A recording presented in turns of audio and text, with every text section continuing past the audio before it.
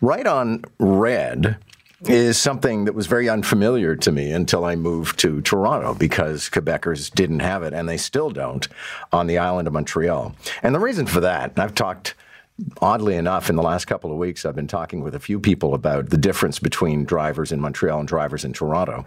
And one of the issues in Toronto is actually over politeness, which can, if you wave somebody through a 4-point stop and they don't actually have the right of way, it's quite possible they're going to collide with the person who does have the right of way, but you're just being all polite. And stuff like that happens in this town all the time. But right on red is something we certainly enjoy, speeds things up. Apparently it saves on fuel, but it's not safe for everybody. Madeleine Bonsma-Fisher is a UofT data scientist, joins us to talk about what the stats actually show. Nice to have you. Good morning. Thanks for having me. Good morning. Okay, how did you do your analysis? What numbers were you working with? So these are numbers that the city has reported, and they're based on police collision reporting statistics. Okay, and what do they show? So the city estimates that about 2% of pedestrian deaths and serious injuries over the years, and about 4% of deaths and serious injuries for cyclists can be attributed to vehicles turning right on a red light. Does it? I guess it doesn't show, or maybe it does. If I hate to blame the victim here, but sometimes people are crossing when they shouldn't cross. Not that that means that they should be run over, but were these people within their rights? Well, I mean, if the light is red for the vehicle, then likely it's green for the person crossing. I mean, not every injury and serious injury is that case, but in most cases, in general, if you look at all collisions with pedestrians and cyclists, the vast majority, the right of way is with the pedestrian or cyclist. Are there means of creating, and I don't know if your figure suggests this because I realize you were focusing on right on red, but are there means of creating a staggered signal that allows for pedestrian safety and still allows for motorists to be able to make the turns they want to make?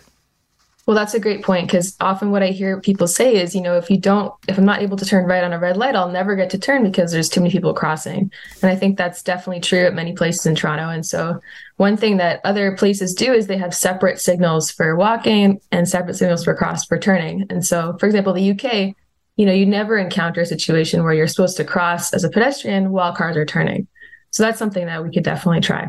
So some of the coverage I'm looking at this morning suggests that right on red is kind of going out of style. It's extraordinarily rare if it exists at all in Manhattan, but Washington, D.C. is getting rid of right on red. Chicago is looking at it. A few other jurisdictions are looking at it. So is there a real move afoot to get rid of right on red?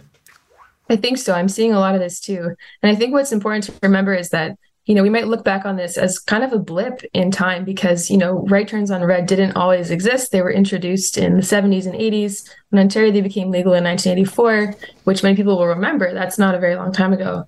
And so, they were introduced at a special time for a specific reason. And if we can say, look, we can save lives by getting rid of this, we should probably do it. What would you say to the motorists listening right now who are going, great, it's already impossible to drive in downtown Toronto. Now you're going to take away my right on red?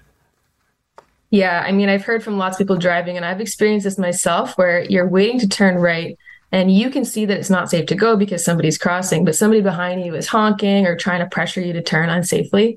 And so I think in a situation where the rules are more clear, where we have kind of a blanket across the board, no right turn on red, everyone can be more calm and can, get where they're going safely. Thanks a lot for this interesting work.